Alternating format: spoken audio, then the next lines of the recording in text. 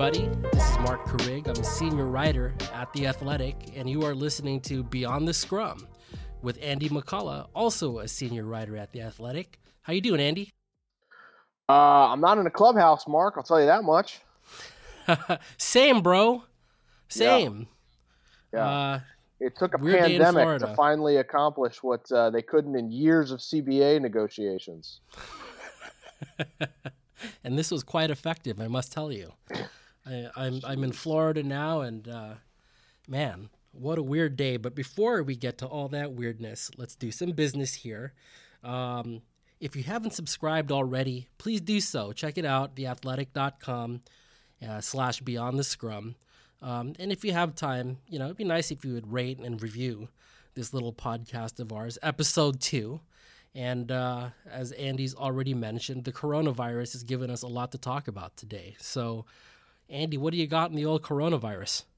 I'm not a fan of it. Do not care for what it is doing to the world. And am, more than a little nervous about a global stress test and how we're going to be able to respond as a, society. But other than that, I mean, no major concerns. I guess we'll all move past it at some point, maybe, sort of. I mean, unless you've read the book The Stand. So what was your day like today? So today was your first. It was your first day in Phoenix. No, in Florida. Like what is the deal out there? Like, were you at where were you, and what was the access like? And maybe we can talk a little bit about why everyone in the media is very upset about this. Yeah, I mean, I was at Phillies camp today in Clearwater. And I got to give the PR staff there a lot of credit. I think they did the best they could to make players available. So it actually felt like covering college football again. I covered Maryland before covering baseball. And baseball is a grind to cover. There's a lot of things about it that are very difficult. You're away from your family a lot. You're on a lot of road trips, and it's a lot of time away. It can be difficult, but one of the things that's a saving grace is that the access is great. There's time to get to know some of the people you're covering a little bit. And so today, it felt like college football. You basically were like, hey, can I talk to X guy? And they'd pull him out of the clubhouse and you'd talk to him at a picnic table outside of the room. So that was a little weird, I think, not just for us, but also for the players, because I think I was reminded today how routine-oriented these guys are. And so when you throw something different into the routine, even they're kind of taken aback by it. But, I think there's been a lot of discussion about this, obviously, from writers, and that can be taken as whining, and I get that. But I think I was reminded of it today. Like, a lot of the folks, the men and women that cover baseball every single day, I think they just want to do a good job. And when you have less access, it's harder to do a good job. And I think that's been a lot of the source of the frustration that you've seen out there. I think folks know that there's a lot of larger things going on here. And certainly there's some worry that this is something that doesn't get changed back despite the reassurances of the leagues. But I think the source of kind of the groaning about it is people just want to do a good job.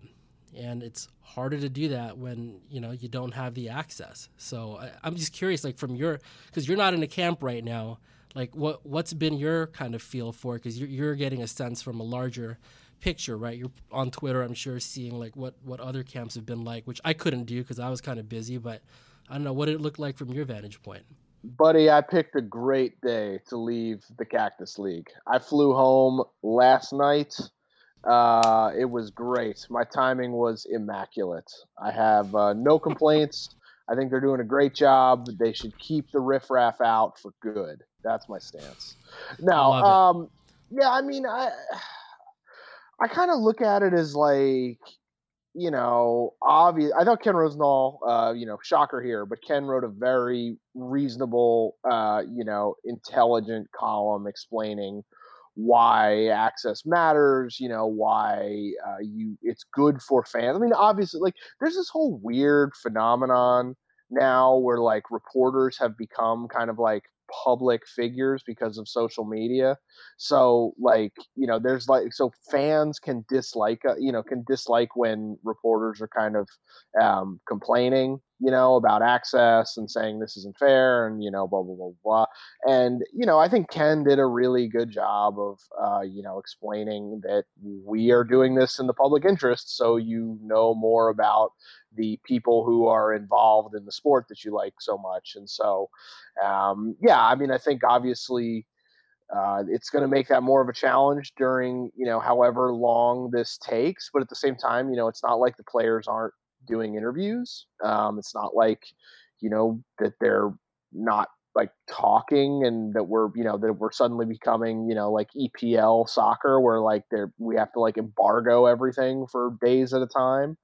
Um, look, we're reporters. We go and do our job, and sometimes the circumstances, of our job change. And obviously, if this becomes a permanent thing, yeah, everyone should go crazy. It's ridiculous and short-sighted and stupid if Major League Baseball and the NBA and the NHL and I don't even know if soccer has. I don't know. Maybe I don't know what soccer does, but like if all the American sports leagues, decide like, oh, actually, we're just going to keep this practice up for good. I mean, then yeah, we should all, be really upset. But until then, like, I don't know, man. It's this is a scary time. This is a scary time, and so I don't know if like I don't know if yeah, I mean, like the bigger concern, is kind of like if the season's going to start on time. I mean, I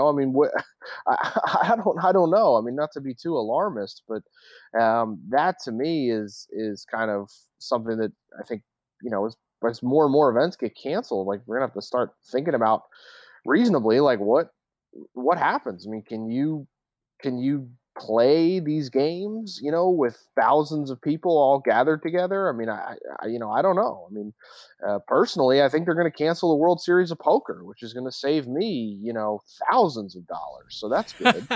I don't know. I don't know. I think I'm kind of in the wait and see mode. I just kind of want to, like I believe in, Andrew Friedman's principle of optionality. We'll kind of just let things play out and, see where they go, I guess, if that makes sense, Mark. Yeah, it does. I want to steer clear of like complaining about access because I don't know if that's real productive. And given how You serious just want to this save is, that for your text messages for me? yeah, I'll save that for the company Slack when I've got the ass at the airport because on Woo! literally my first day to come to Florida is when this all goes down, which is, as great as your timing was. As has been typical in our friendship, my timing was awful. So now I'm like here trying to but in all seriousness, man, like I think it's a given. We all know that this is way more serious than like Yeah. talking to people in the clubhouse, and I don't even think it has to be said. It's that obvious. So I'm kind of what interests me though is that I'm seeing this debate on social media, and all of a sudden, everyone on Twitter is a sports media expert and is telling me how it works, like how you can do your job without access and all that. And I think it's the one thing that's annoyed me about this debate is that folks don't actually know how this works because I think the information they have is that there's a TV camera at the end of the game, and they're at some dude's locker, and there's a bunch of people firing off these, pretty mundane questions and getting mundane answers, and they think that's kind of the extent of it. And I don't know. I think it would be instructive to kind of let people know how does this actually work, right? Like what is going on in that clubhouse aside from what the person sitting at home can see, which is oftentimes, I think, a really, really narrow sliver of what is actually going on. Wouldn't you agree? Yeah, I mean, I think part of the issue is that different fans want consume different, types of stories, if that makes sense. And so there are a lot of folks, especially, on social media who follow us for just kind of basic news sense. Well, I don't know why they would possibly follow you, but they follow me, for just sort of basic, like, kind of news sense, I guess, right? And and there are some people who really like interesting stories. There are some people who really like writing. There are some people who really like a certain team, et cetera, et cetera. And so I think you get a cross section of readers with a diverse set of interests. And so sometimes when you're trying to um, serve all of those, it can be challenging. And so there are some folks who just aren't interested in, I think, the sort of content that you use that Clubhouse access to produce, if that makes sense. You know what I mean? Like, that stuff isn't Mm-hmm. really relevant to someone's fantasy baseball team, for example. But if you're a fan of the New York Yankees, you should, and you are interested in the players and the personalities on the team, then you should want Clubhouse access. So Lindsay Adler and Rustin Dodd and Mark Carrig can write really interesting stories about those people. And so, yeah, I mean, I think it's just a matter of understanding what the fans who are theoretically arguing are actually interested in, I guess. And that's kind of where the access debate kind of tilts in a way. Yeah, the point you make there is so true. There's a lot of people in that room, and not everybody's doing the exact same job. But I Right. think what really gets to me, though, is this idea that the whole thing is a setup for, like, the press conference setting that you see at home, and that could not be Yeah. less true.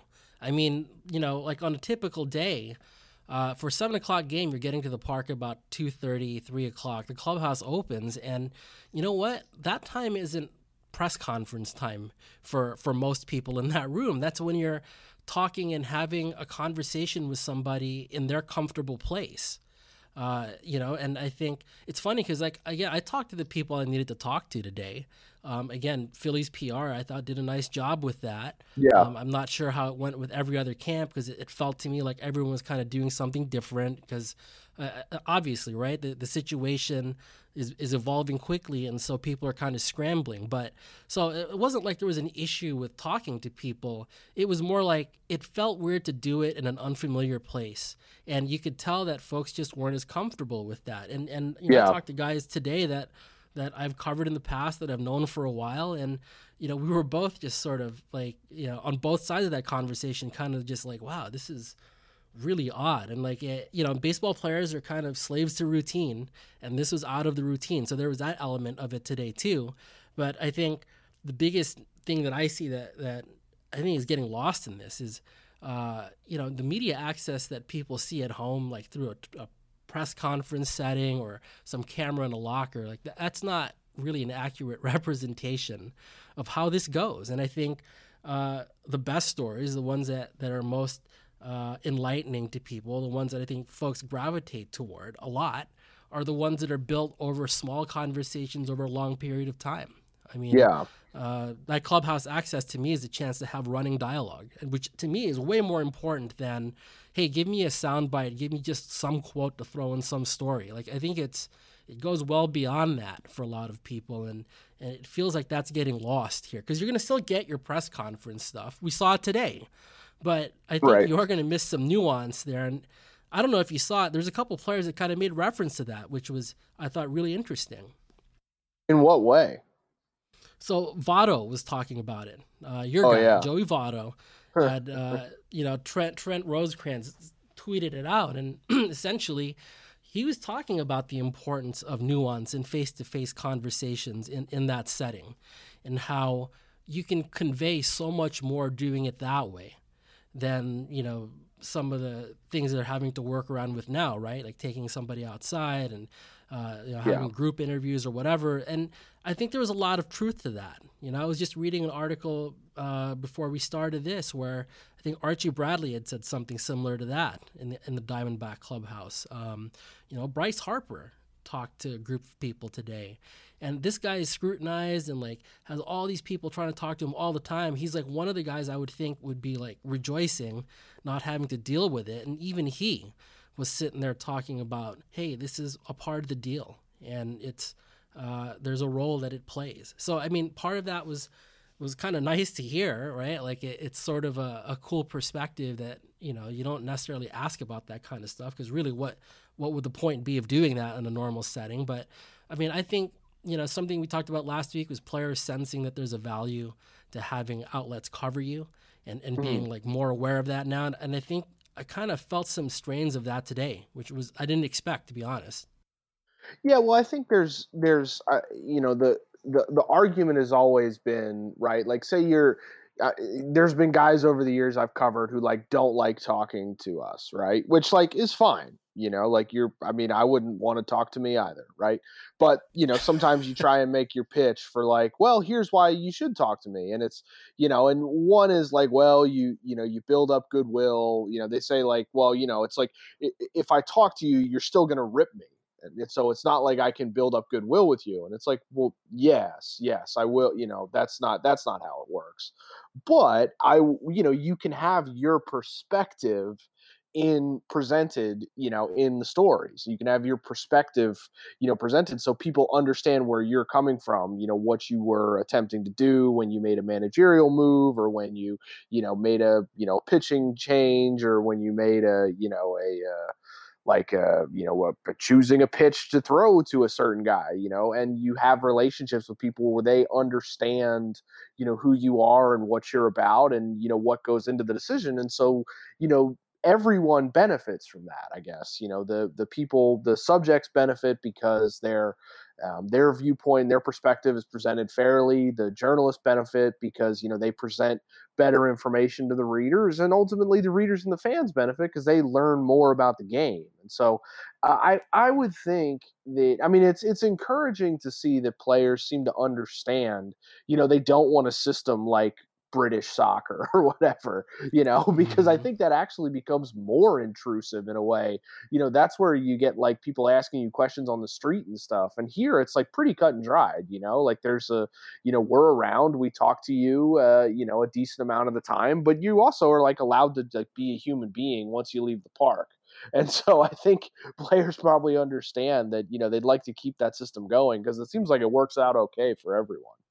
Yeah, that's a great point about that separation, right? Like, you could theoretically be texting people constantly. You could be calling them all the time in the off season, all that stuff. And I don't know, for me, like I kind of try to be mindful of that because, you know what, when it's clubhouse time and we're at the park, all right, like you're fair game. Like we're all at work, we're all professionals, and like part of the job is talking to each other. But once that ends, I think, I know I've always felt that separation, right? Like you said, it's not, if I see, in fact, like I have a rule, and someone taught me this early on. It's like, if you, after a game, regular season game, let's say you're on the road, you end up in a restaurant or a bar or whatever, and you see somebody there on the team, like the first thing I'm doing is turning right around and walking out. Like, I don't want any part of that. Like, I just don't. And the people will be annoyed sometimes. Like, gee, you're like, that's too much. It's like, no, it's not too much because we see plenty of each other at the park. All right. Like, and these guys, like, I understand the desire to have I'm on their space, side. That's too much. No, that's too much. That's too much. You can still eat. You think so? No. Yeah. I don't like it. That's ridiculous. I don't like it. Okay, restaurant's a little different, but the bar is different. Okay. Well, the bar, it depends on the size of the bar. But a restaurant, that's ridiculous. No, I don't. That's ridiculous. What are you living in fear that you're going to be, 7 tables down from Jock Peterson? What's wrong with you? That sounds terrifying. I'm just kidding. I don't know. For him, I guess. Yeah, right. Yeah. But the part about English soccer. I get what you're saying. That is, I guess the move is to just, maybe nod and then never talk to the person. Just like leave them alone, I guess. Yeah, sure. That's the move. Turning around and running away, well, that's crazy. Yeah, I'm weird. But what do you want from me? But obviously. Obviously. But the thing that you talked about English soccer, right? Like the restrictions on access there are totally different. Like this is a very American phenomenon to go into a clubhouse after a game, and it's actually a relatively new one, right? Like it's when you look at the old days of sports writing, guys didn't do that. The sports writers would sit in the box and just write whatever they wanted. They weren't going to the clubhouse until later on. But I wonder if if baseball itself can afford to limit access that way, because like I can see it in the NFL and I can see it in the NBA. Yeah. Those sports have grown to the point where it's sad to say, but I don't know if they necessarily need it as much as like baseball does, which is running third. And it's not going to catch those two sports anytime soon. And the problems with it are well documented, right? With the youth movement or lack of youth like participating and watching and all that. I get the feeling that baseball still needs that, just from that practical level. So I would hope that this doesn't, spur on this idea that they can do away with access, because I mean, frankly, I think it would be bad for the sport. And, I feel like it was interesting to see a couple of players say that too, which, again, did not expect to hear that. Now, maybe that's just playing to the audience. You know what I'm saying? Like maybe they're just opening the old Panda Express to a bunch of writers, but I don't know. It seemed to me like it was legit. Wait, they're opening the what? The Panda Express. What? Like, because there's a Chinese restaurant called the Panda Express. You see what I'm saying? But instead of panda, it's pander. Do people use that? That's quoting Charlemagne the God, believe it or not. He did use that, and it was hilarious. He used it after seeing who was it? Oh, Tom Steyer dancing to Back That Ass Up. Oh no! in South Carolina, and he tweets a video, he IGs a video and goes, "The Panda Express is open," which I thought was, first of all, I thought of Dave Lennon, first of all, because Lennon, like Newsday's baseball columnist, is also from Boston, and he would say pander if he was trying to say panda. But the second thing I thought of was, wow, that was clever, because that was exactly right. All right, well, let's move on from politics, because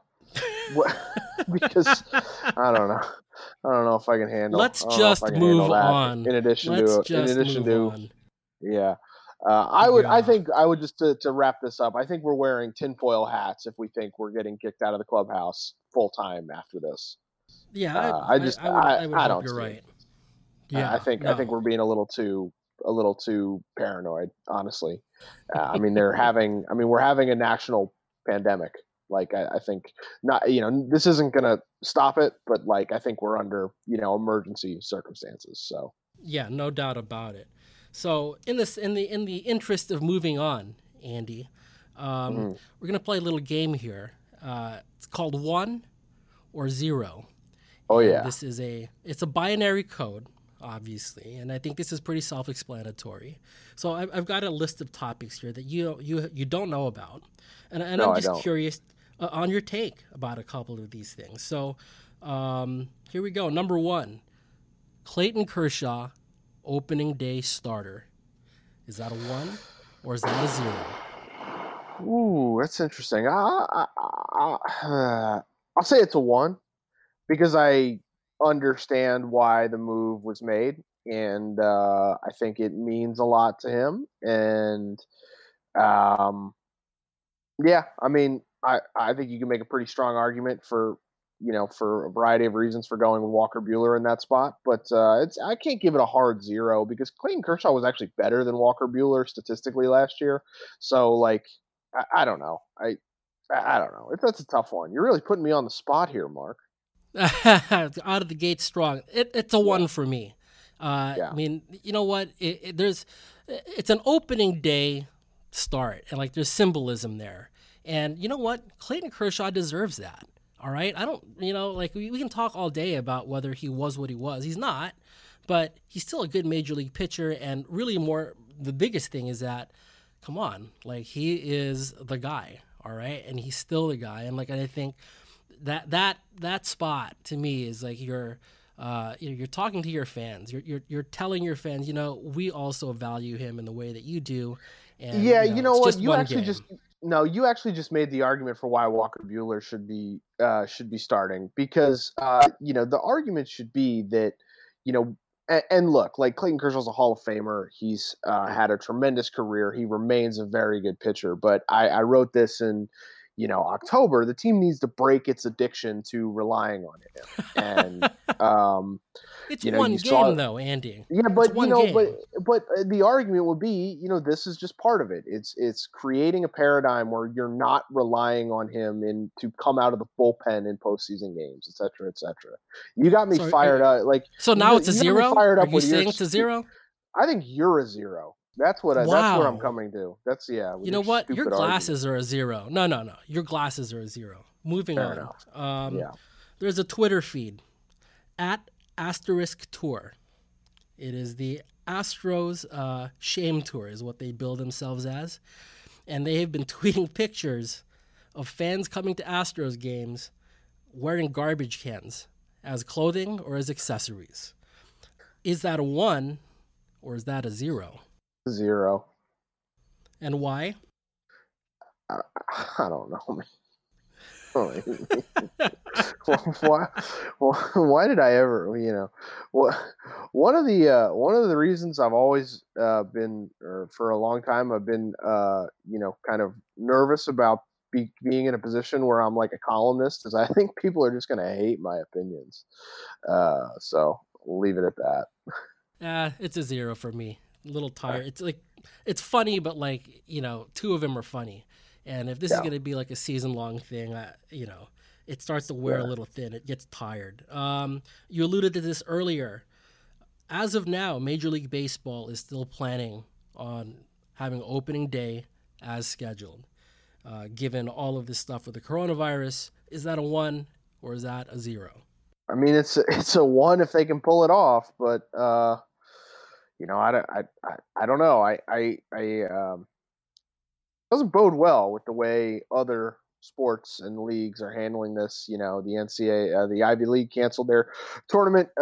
Indian Wells canceled their tennis tournament. I don't know. I just, I don't really understand what I'm supposed to be rooting for, or what like we as a society are supposed to be rooting for to happen here.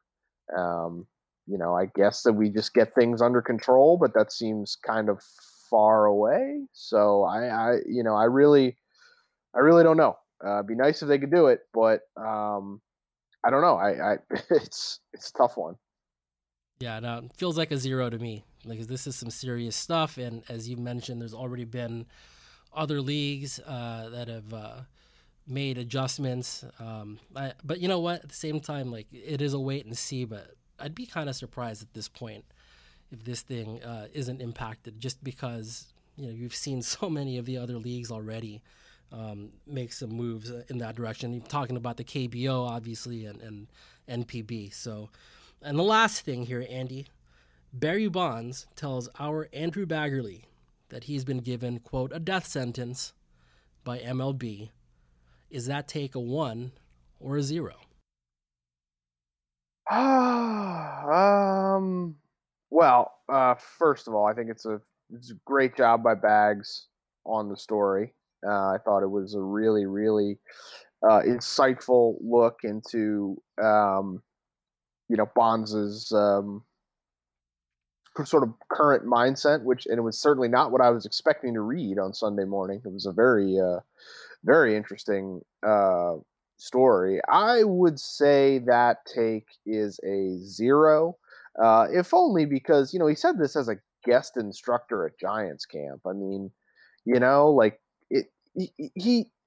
there's certainly a fair gripe, that his performance on the field merits him a place in the Hall of Fame, and he's kind of there. It's a very awkward dance that he does as someone who has kind of been pushed aside by the Hall of Fame voters, but is also still being celebrated by his former team, and so. But I think it's it's a 0, yeah, because I just don't think it's necessarily accurate. I don't. I mean, do people? I mean, do we really not think Barry Bonds is good? Like, you know what I mean? Like, I think people. I don't know if anything's changed about what his perception is. I guess Major League Baseball doesn't show his highlights. Would that? I don't know. I don't know if in the public consciousness, like, there's people have forgotten that Barry Bonds was probably the best baseball player who ever lived. Yeah, it's a 0 for me. And you know what I think about, even when he was playing, And as great as he was, right? All these MVPs, and there's a period of time there where he was the most dangerous hitter at the plate. And you could argue, like you just said, maybe he was the best ever. It never felt to me like he ever had like giant endorsements.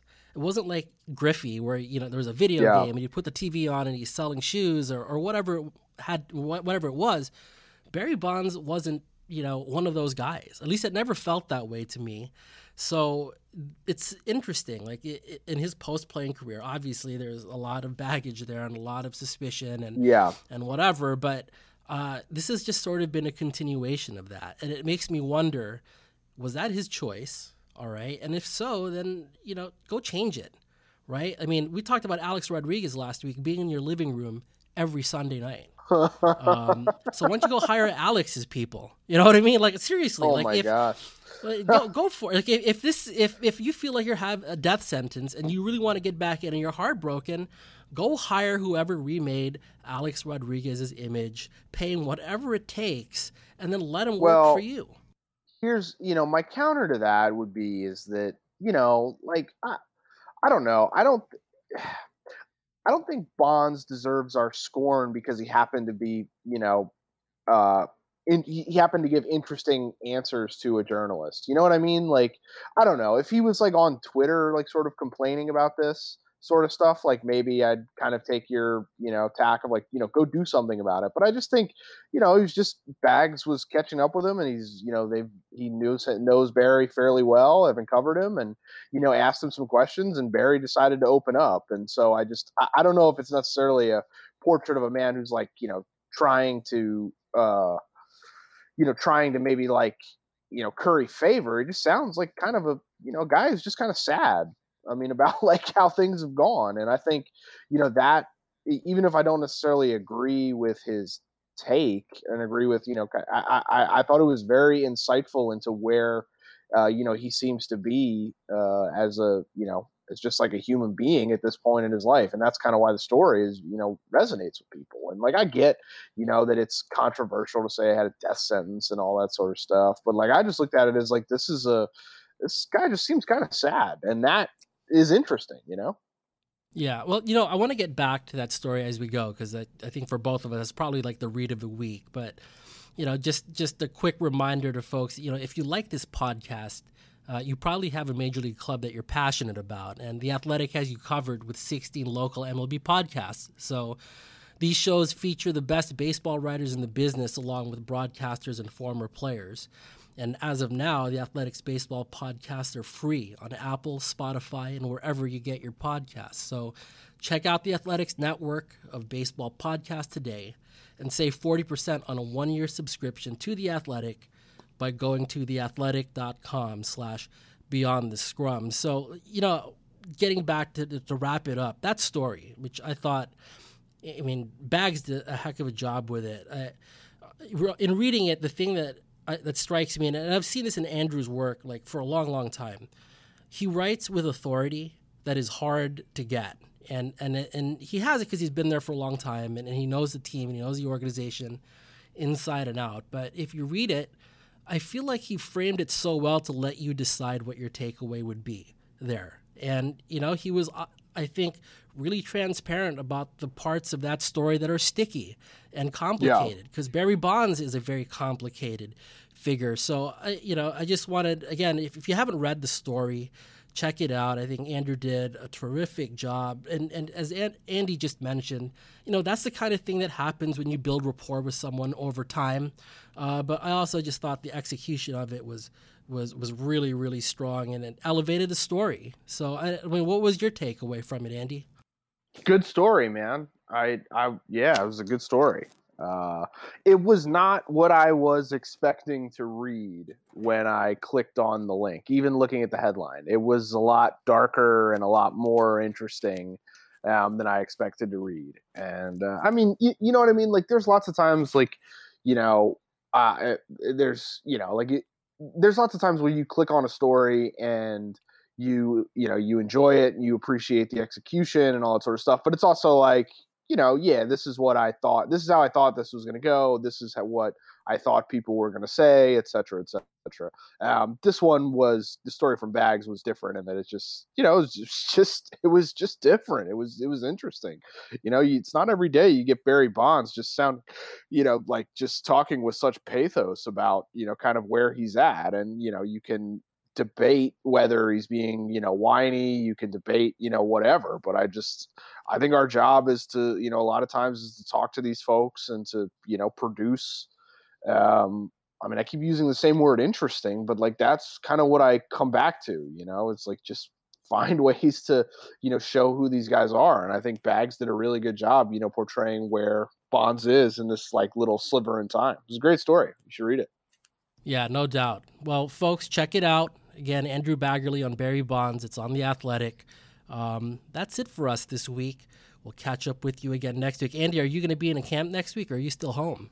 I may go back to Arizona late next week. I'm working on a couple different things. Getting, I had a interview request for the Honky Tonk Man rebuffed. So I'm just, I'm having a really good spring, brother. Let me tell you. You should try Jimmy Hart. Just saying. Hey, Mouth of the South, if you're listening to this podcast and you are a famous pro wrestler, please email me. I want to talk to you for a story. Please. I've been rebuffed by the WWE. I've had messages to Booker T, the Dudley Boys, Paul Heyman, Jim Cornette, and the $1 Million Man, Ted DiBiase, all went unresponded to. Mick Foley didn't respond to me. If you are a famous pro wrestler, please send me an email at what are our emails? amccullough@theathletic.com. Please, I want to talk to you for a story. Please, even if you weren't a good pro wrestler, even if you're Hacksaw Jim Duggan, I want to talk to you. Please, someone who was in the wrestling business, respond to my emails. What is wrong with you people? That's Andy McCullough. I'm having a hard time, Mark. I can hear that. And we're going to leave it at that, Andy. Good talking to you, man. We'll get together again next week. Hopefully you've gotten one of those wrestlers by then. McCullough@theathletic.com, please. And if you're listening to this and you know a wrestler and you follow a wrestler, tweet at the wrestler and tell that wrestler to email me, please. Thanks for listening. Folks, you have your marching orders. Thanks for listening. Talk to you next week. This was Beyond the Scrum.